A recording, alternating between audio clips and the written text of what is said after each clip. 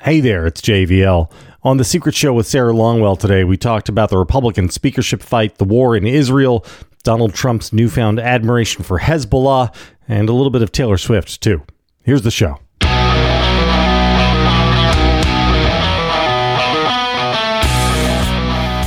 Last night, Steve Scalise, after failing on his vote to get to 217, is that the number he needs? Yeah.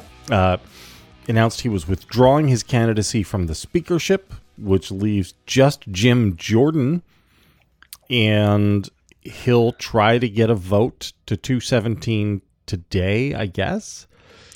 I don't know. Because there's some hard no's. Part of what keeps coming out is people saying I'm an absolute I'm a never Jordan. There's never Jordans out there in the conference, and you can only have 5 of those. Yeah. So that is up in the air. Maybe Jordan will try a vote. Maybe he'll fail. Maybe he'll succeed. If Jordan can't do it, then we start getting into weirdo fantasy scenario world where I could see call for Donald Trump as the consensus candidate. I don't think Trump would do it.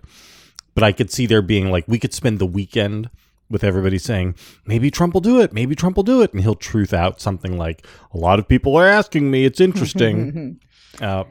Maybe, I thought you were going to say weirdo scenarios, because I can feel my West Wing fantasy politics bones start to tingle over Don Bacon saying, this is ridiculous. And at some point, we're going to have to start talking to Democrats. We're going to have to see what we can do. And Hakeem Jeffries is out there saying, we're ready to work with some of you. You only need 5. I have trouble believing that. I know. Usually we're on opposite sides of this. I would like to manifest this. Because this would be best case scenario is some kind of a power sharing agreement in which, so either Hakeem Jeffries, but also make Don Bacon speaker with the help of Democrats and have an agreement that I don't know what kind of procedural things these guys work out between themselves. But you get a normie that you can work with for things like what if they here, just dream with me for a second. Okay. You get someone like Don Bacon, Fitzpatrick, get one of your normal guys. And the agreement the Dems have with them is you keep the government open. You fund Ukraine. We'll fund Israel. They come up with a series of things they'll do together. And in exchange, they cancel their impeachment inquiry on Joe Biden. And a few other things. Why is that impossible? I mean, I know why it's impossible. I know why it's deeply unlikely. Any Republican signing on to that is signing their political death warrant. And if these guys are but there's a bunch of them that are in Biden districts. They would be better off. Of course, they'll be primaried. Better off taking their chances in a Biden district with Trump at the top of the ticket, which may not go well for them anyway, or may go well for them, than to make it so that they cannot win a primary. So here's the one reason that I'm slightly open to my fantasy politics scenarios. The case that you just made, which I think is exactly right, is one in which they are determined at all costs to keep their seats. Okay? Mm-hmm. Right? Which is fine. That's a fine thing to assume. But what if, watching what's happening right now, some of these guys are actually, I don't need to do this. We've seen a lot of this over the last 7 years of people deciding, this is actually more dysfunctional more dysfunction than I need in my life. You don't think 5 people could be convinced to take a big swing and go out in a blaze of glory? I don't think they go out in a blaze of glory that way. I don't know. I mean, if they haven't gone out before now, why now? Why is this the thing that gets them? I think these guys are all really pissed off at each other. Maybe. I mean, spite makes people do wonderful things. Yeah. Look, if we're going to be in fantasy world, why not just switch parties? Right? I mean, that's the obvious thing. If you're in a Biden swing district and you really want to keep your seat, why isn't announcing that you're a Democrat as safe a play as either of the other two Well, options. so this is okay. So this is exactly right. So you take five people, go to the Democrats and say, I'm going to run as an independent next time. And you're going to make sure no Democrat primaries me. Like that there's no Democrat in the race. Like, why? Why not? And we'll caucus with you. Yeah. No, so that is a thing that would make sense to me. But there have been no party switchers in the Trump era. It hasn't. Jeff Flake, God love Jeff Flake. Jeff Flake didn't switch parties. I know. So I guess, I'm sorry, why is it going to happen now?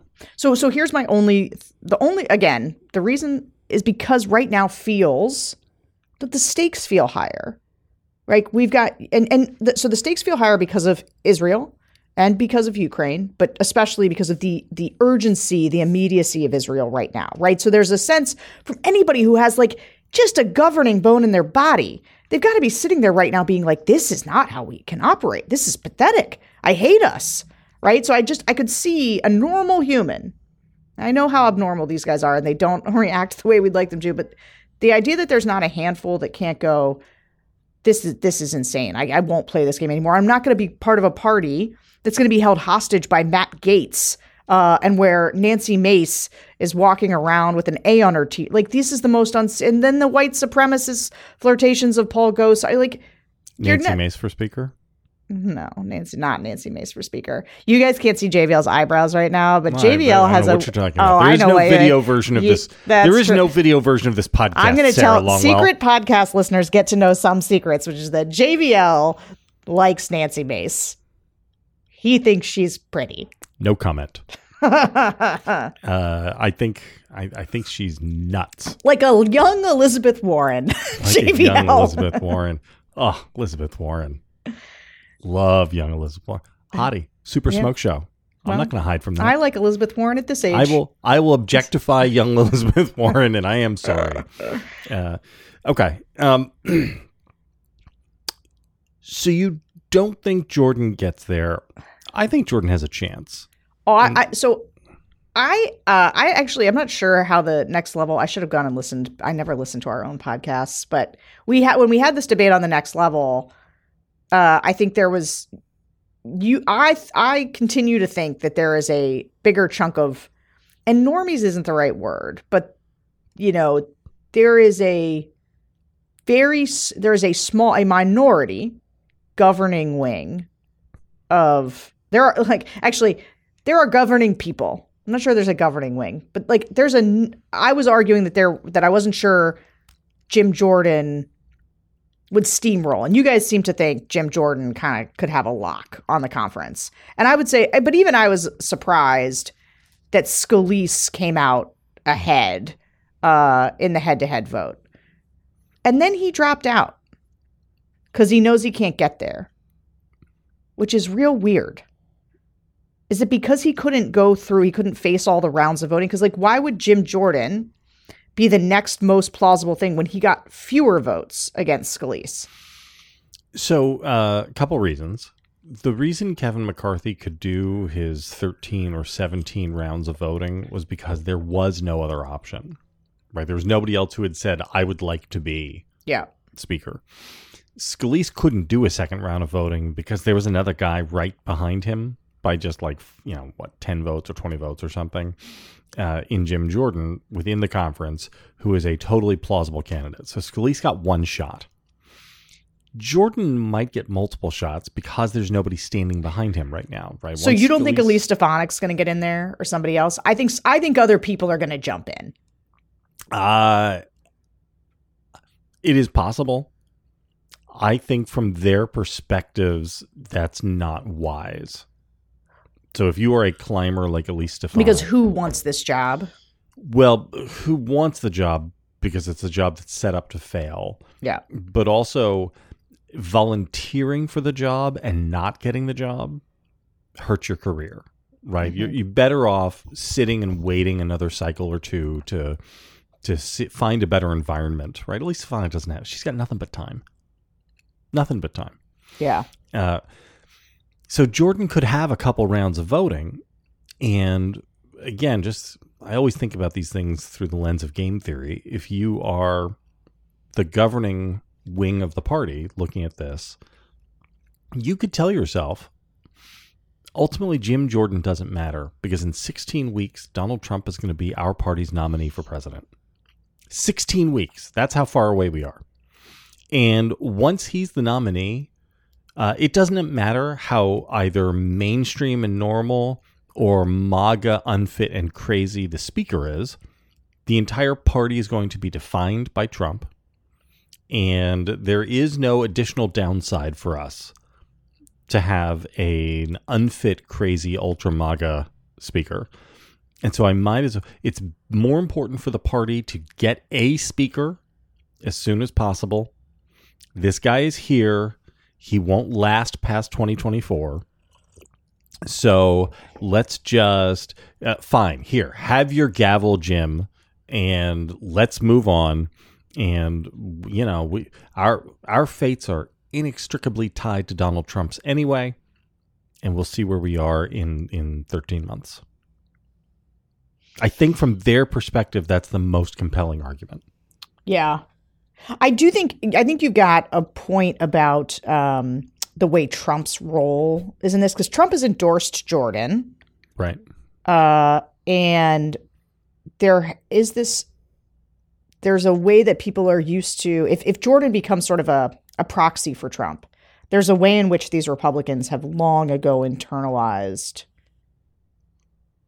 just giving up in the face of Trump. And in the face of like his inevitability. Well, and would that scenario, would that calculation I laid out to you, would it even be wrong? Because I don't think it would be. Once Trump is the nominee, you could have Kevin McCarthy back as speaker, right? Reasonably, not responsible, but we on this show contemporaneously always gave Mike Kevin credit when he did the right thing, like the 3 times he did it. Would even having a now unimaginably competent speaker like Kevin McCarthy as speaker make a difference once Trump is president? I think the answer is no. I mean, I think the extent of first of all, I don't think you're right that they'd bring Kevin McCarthy back in a Trump I'm not era. saying they would. I'm just saying that picture if you're the team normal, whoever your perfect speaker is in the team normal world, it doesn't matter for the party's prospects having that person there once Trump is the nominee. Yeah. And again, I think your analysis is perfectly good. It is based on, though, the assumption, and again, I don't think like a terribly faulty assumption, that they're all going to act in sort of party rational self-interest and individual self-interest that includes where the lens of self-interest is keep my job as a Republican congressman. And I guess my analysis includes the option that some of them could say, no, I'm not going to, like, maybe or I could run as an independent, like actually, because I have something higher than my self-interest, which is the interest of the country, the interest of our ability to support democracy abroad. I am friends with, Abigail Spanberger and a bunch of normal Democrats, and I would rather hang out with them than these, these not very nice people on my own side. I'm not afraid of the people in my district who vote for my Democratic opponent. That's right. I am afraid of the people in my district who vote for me. That's right. Right. I mean, the people, if you're in the Biden swing district and you're a Republican, you're not concerned that you're going to get death threats from the people who voted for the Democrat in your race. So no matter how much of my optimism you guys have managed to just like wring out of me over the years to the point where I'm a shell of a person, my instincts still tell me there is hope that some of these guys could choose a different lens through which to operate. It's possible. I would just say this is in the sociological study that we have made of the elected Republicans over the last 7 years, as that tribe has winnowed, the one overwhelming impulse, like the deep-seated biological urge in them, seems to be to protect the Republican Party's access and ability to gain power. I think that is like their prime directive. And I don't see anything that would lead me to conclude that they're changing, that there's anybody left in the Republican Party right now aside from the people like Mitt on the way out the door, who are going to have this as the moment that would make them change that. Yeah. Can I just say really quickly about Jim Jordan? It is important to not normalize the Jim Jordan of it all. Like if Jim Jordan is the speaker, Jim Jordan was, as Liz Cheney will tell you, somebody who absolutely like knew what was happening the day of January 6th, was part of sort of the Trump inner circle of planning. He went out and stumped super hard for the election was stolen. Let me tell you how it was stolen. They stuffed ballot boxes. They changed rules. Jim Jordan is a lunatic and a bad guy and has been running off speakers. Like he ran out John Boehner, because he's such a hard line, look at me, no interest in governing jerk. And he is trying to currently. And he's not very smart. And he's not that smart. Yeah. I mean, I don't know a whole lot about the scandal. I don't know enough about his scandal as a wrestling coach to sort of render judgment on it. But based on what I do know of him, having watched him, lead these impeachment proceedings, he is not great. He's really bad. And the extent to which, if this guy is the speaker, and listen, it's hard. For me, I keep being like, well, so we have this democracy report card that we do. And I was like, go look at the scores we gave, it's like McCarthy and like the difference between these guys is so negligible. Like Kevin McCarthy is also an election denier. Steve Scalise, also an election denier. The differences tend to be like, did they sign the weird Ken Paxton, thing, to give the states, like, I can't even remember all of this stuff. It was Texas trying to invalidate the election results in Pennsylvania.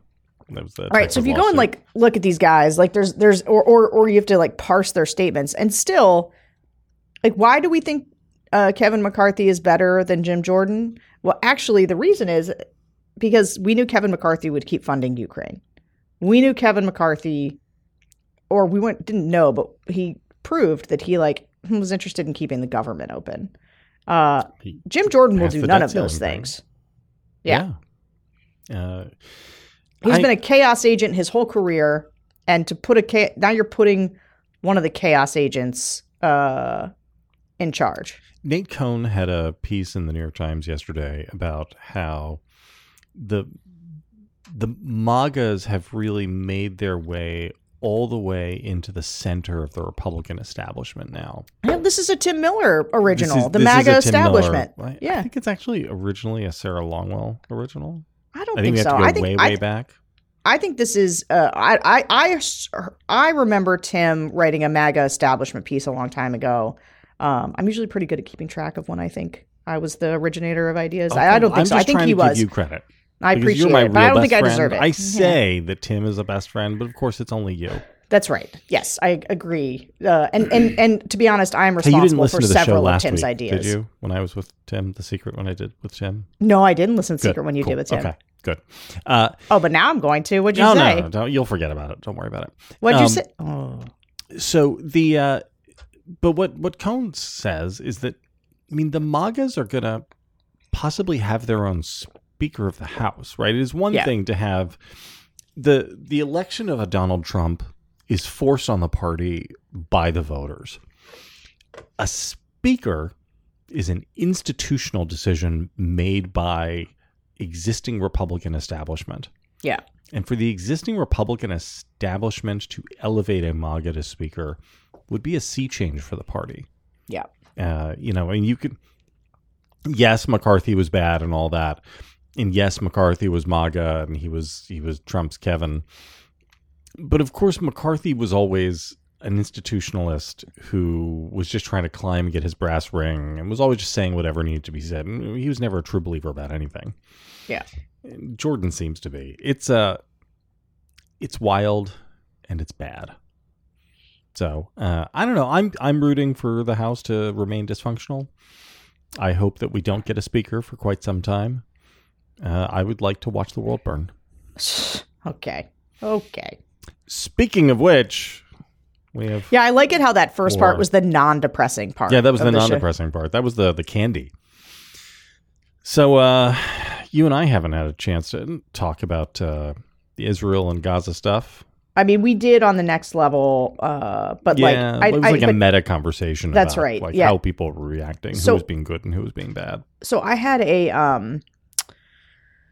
I had an event last night, and so I didn't get to see the live stream. And I was hoping you would tell me. Can you give me the? It's the best Thursday show we've ever done. Okay. Honestly, it was. Trying to go listen to. Will you just you should listen to?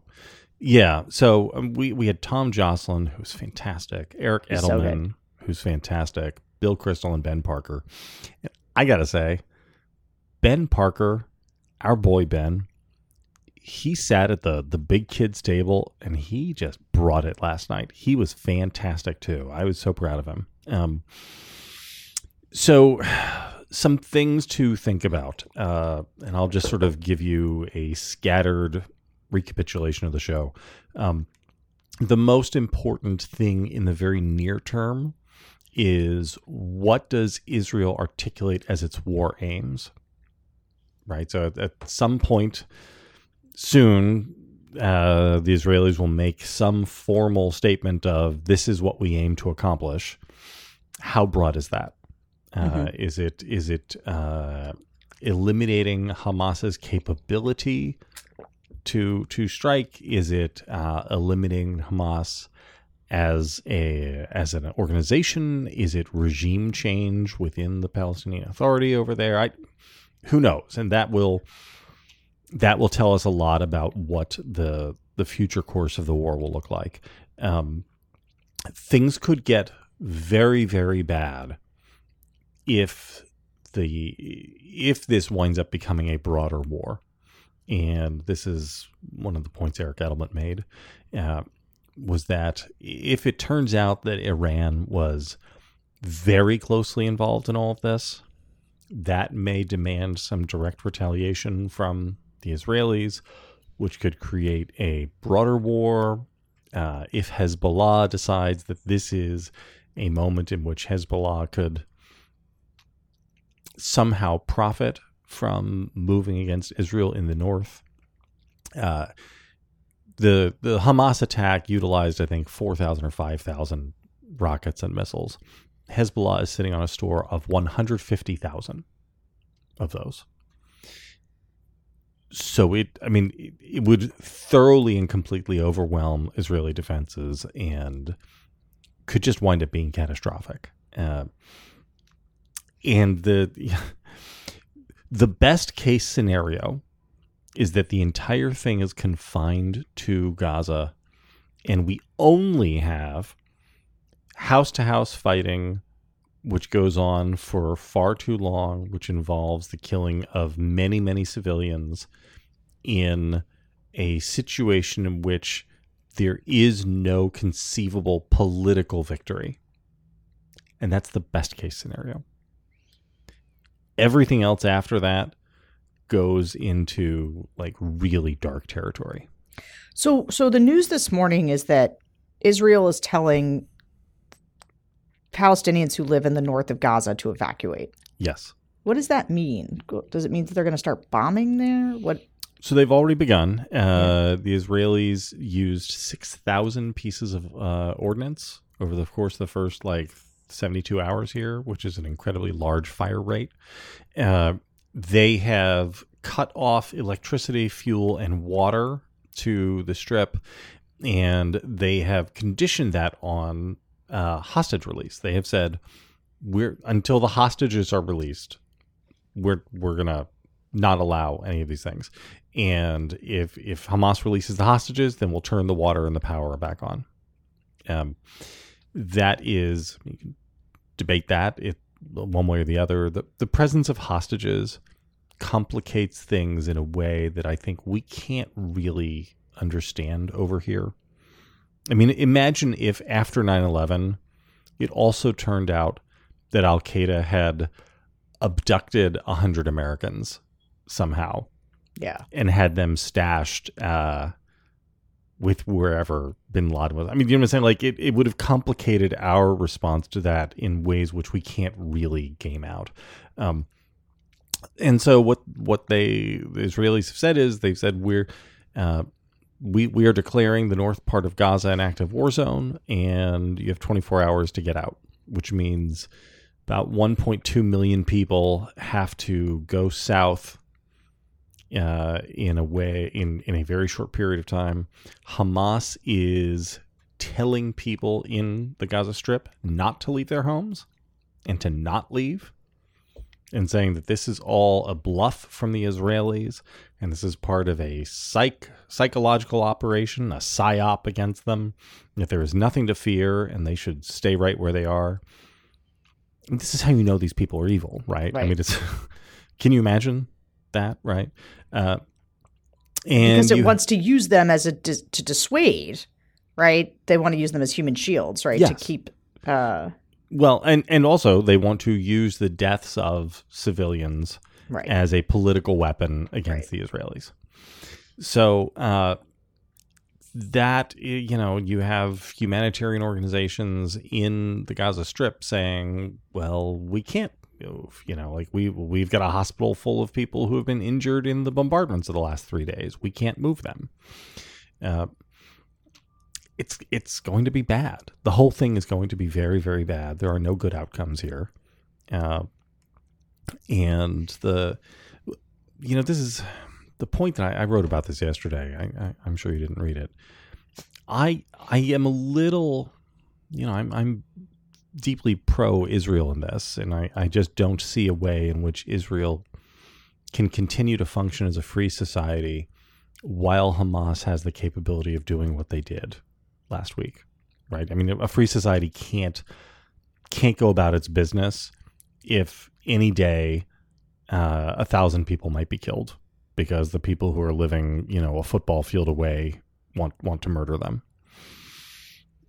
But what it will take to remove that threat is going to involve a lot of terrible violence, and no matter how hard Israel were to try, they would still wind up killing innocent people in the course of it, because that's the nature of war.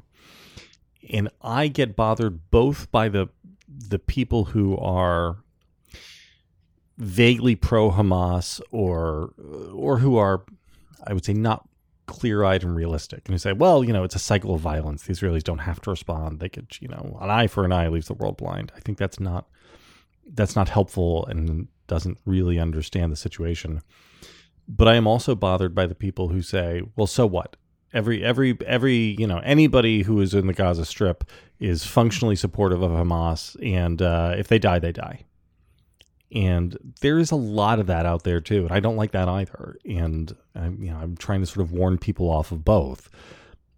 You can't harden your hearts on these things. It leaves you dead inside and black inside your soul.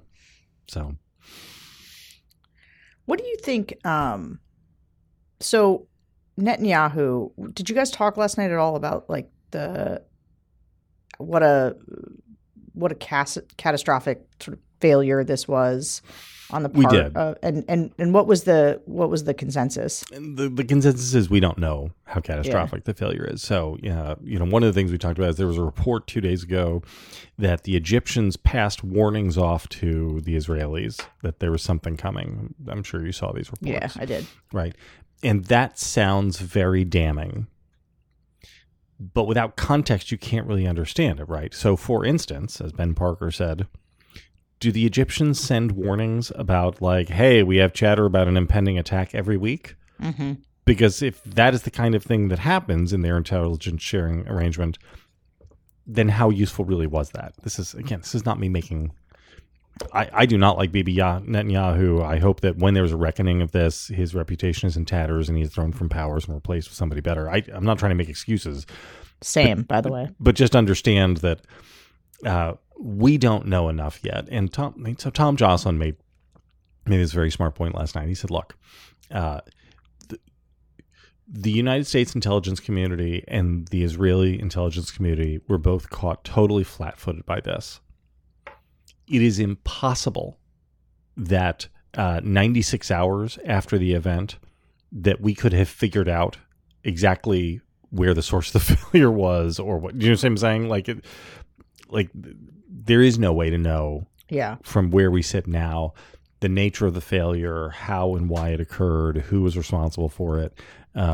But Israel does have a very, very clear-eyed history of doing postmortems of these intelligence failures and like big bipartisan commissions where they try to figure out. I mean, you live in a dangerous neighborhood. You're gonna take security stuff more seriously than we do. It's not going to be like the January 6th commission with Republicans refusing to allow.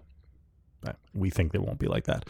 We think there will be a real reckoning once we get past the immediate crisis, but that could last a while. Yeah. What other questions do you have? It was such a good show.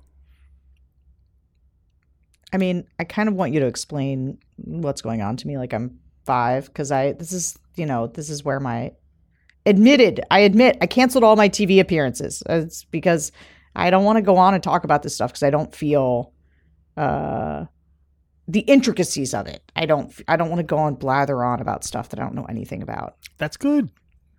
You shouldn't. This is what makes us different, right? Yeah. It's I mean, one of the things I am interested in is what the connections are, if there are any connections with Russia. I mean, the Iranians and the Russians are absolutely in bed with one another, right? It is not out of the realm of possibility that the Russians had a hand in this, because having a war in the Middle East would be incredibly helpful to Vladimir Putin right now. Right. Especially because the European countries do not have a sterling history of support for Israel.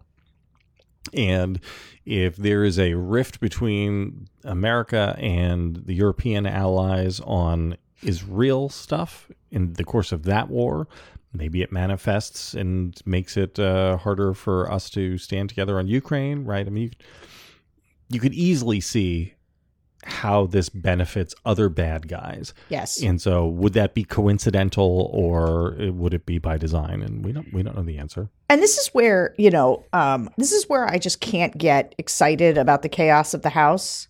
Like I can't sort of just indulge in the schadenfreude because it feels like, even I've talked about this before, for a long time, it has felt like you don't pay immediate costs. There aren't immediate consequences for the kind of incompetence that we're seeing. Incompetence isn't the right word for like this.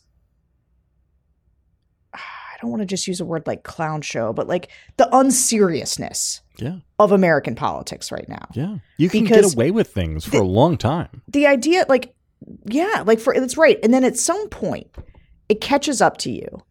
And you've got Vladimir Putin, who's invaded Ukraine, a Republican Party that is no longer resolute on standing against dictators, who, from muscle memory, some old kind of muscle memory, jumps in on Israel, but then blames Joe Biden for it in a way like we talked about this in the next level would have never happened like 20 years ago. Like we would be figuring out how to work together. These would be the moments when sort of partisanship wouldn't dissolve, but would be mitigated so that we could respond as the United States of America. The Republican Party can't even do that now with each other. Yeah. And so the idea of, when I've been spending all this time trying to be like, what is happening? How do I understand how we should be reacting? Like not just to form an opinion, but to just to understand how to make these decisions. And for a lot of them, even as you said, like we can't really know because there's all this stuff that like we don't have access to. But these people do. And like the level of unseriousness to meet the challenges, the serious challenges in the world, I would say has made me so angry and upset about they're having these votes and we're talking about them because the Republican Party's in shambles while, Israel needs allies. Yeah. And Ukraine has needed allies. And instead we've got Marjorie Taylor Greene and Matt Gaetz talking about blank checks, which is not a thing. I just also can I just say one thing about this? Either Elliot Cohen or Eric Edelman made this point on Shield of the Republic a couple weeks ago. When we talk about writing checks to Ukraine, we do not send money to Ukraine. What we do is we take money and we buy military stuff in America, which is made by American companies with American workers, and we then send that military stuff over to Ukraine. We're not sending them. It's not like the Fast and Furious where we're dropping. We have a C-130 cargo plane with $300 million in hundreds, wrapped up in plastic, and we drop it out in a parachute. We're sending the material. We're sending the dollars worth of equivalent of material, which we buy and pay for and goes into the American economy. It is basically like a stimulus, and it is good for... We need a defense industrial complex. I'm sorry. It's deeply important that we have the capability to manufacture arms over here. And this idea, we're just taking money and showering money. That's not what's happening. And these people don't talk... I'm sorry. This is but it's also like the inability to articulate linking the security of Ukraine to our own security. The idea, this is what's happening right now, but it's your point just reminded me about how, this is good for Vladimir Putin. The world is connected. Yeah. The world exists together.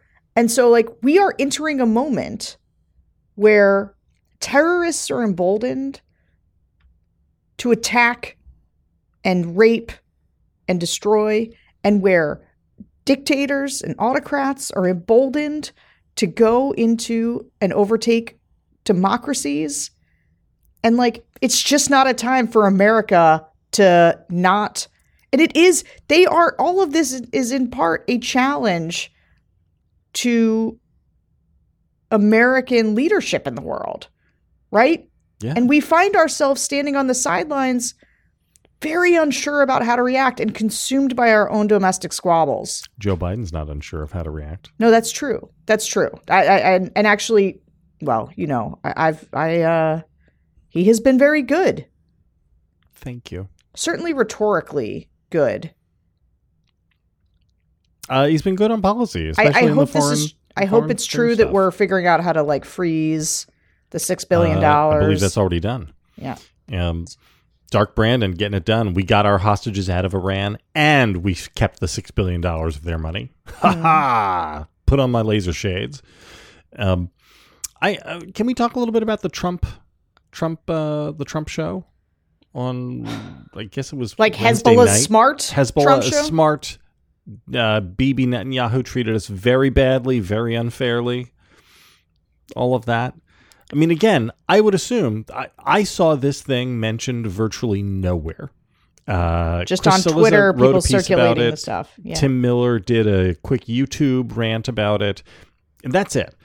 I would have thought that in the week following one of the worst terrorist attacks in the last century, the worst slaughter of Jews since the actual Holocaust, I would have thought that the former United States president and current favorite to become the Republican nominee saying those sorts of things would have been splashed across every newspaper in the country and would have been Republicans lining up to disavow him. And instead, it's just noise. It's just what. I mean, it's insane, right? I feel this is the feel like I'm taking crazy pills meme. Because nobody even bothered to fucking look at this thing. It's sorry. Did you have any of that? I did. I mean, my response was we need to get this video and show it to every Jewish Republican to be like, hey, look, here he is. And also, you know what? Actually, here was my main reaction.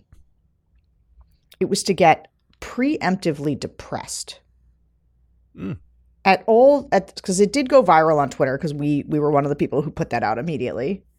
And you see a bunch of people who condemn it the anti-antis, condemning it. And I became pre-depressed, imagining all of them 5 months from now, explaining to us why you have to support Donald Trump over Joe Biden. And listen, it's not just this. Hezbollah's smart. It's great that Xi rules over his people with an iron fist. He's great. I send love letters to Kim Jong-un. I stand on a stage with Vladimir Putin and side against America's intelligence community. I tried to bribe Ukraine, wouldn't give them withheld weapons from them so that they would do unless they dug up dirt on my political enemies. Like, not new, not new information, but they will fall in line as though it's not, as though they're equivalent on some planet. Well, Joe Biden is very old, Sarah. He is old. So, I mean, what are people supposed to do? Plus, Rashida Tlaib said very bad things about these attacks on Israel. So it's both sides. And guess who condemned her? I know. I know. Biden gets no credit for any of this, right? No, Biden is doing a good job. And I'll tell you, this is one of those things. Reagan's third term. Reagan's third term. Well, I've always, I try to ask, like when I had Jen Psaki on the focus group pod, and so I'm always kind of trying to understand what the theory of the case is about how people deploy Biden. Because if you let him just run on his own, his instincts aren't terrible. I mean, he's an old guy, so he says like, whatever pony soldier stuff, and sometimes tells stories that like are absolutely there's no way they're true. But in terms of like on policy, his instincts of like, we're not going to defund the police, we're going to support Israel. Like let him go. He believes this. He believes this clearly deep in his core. That defends him morally and his humanity that terrorists are killing people, and he's clear-eyed about it. Yeah, and he's also neck and neck in the general election matchup polling with Donald Trump. Neck and neck, Sarah. I don't understand it. I can explain it, but I can't understand it. Like I can understand, I can understand it, but I can't fathom it. Yeah, it's as you said. I mean, look, if not for COVID, Trump was probably reelected, right? Mm-hmm. I mean. And that doesn't invalidate all the other crazy stuff that happened, right? It's that you can light a whole bunch of matches and throw them all over the place, and not start a fire for like the first 100 of them, right? And you can go a long time without paying the price. And what amazes me is that America actually did pay the price for Trump, right? We saw it. We got all the things that we warned about, and we're like, but what if there's some cataclysmic event and this guy is president and he won't be able to handle it and people could die? And then like we got the cataclysmic event and he couldn't handle it. And we had an extra couple 100,000 deaths in America. 100,000 deaths. And then when we were like, he's an autocrat. This guy is not going to respect elections. We got an actual fucking attempted coup. Like all of we lived through the worst case scenarios. We lived through them. It's not like, we were warning people about really bad stuff that could happen, and then the bad stuff didn't happen. And so we're in the position of saying, but guys, like he's unfit for office. Really bad stuff could still happen. Look, we got all the bad stuff. Yeah. And people are just like, yeah, it's cool. Yeah, I like it. He's funny. Hey again, it's JVL. The conversation goes on from there. If you want to hear the rest of the show, head on over to Bulwark Plus and subscribe. We'd love to have you.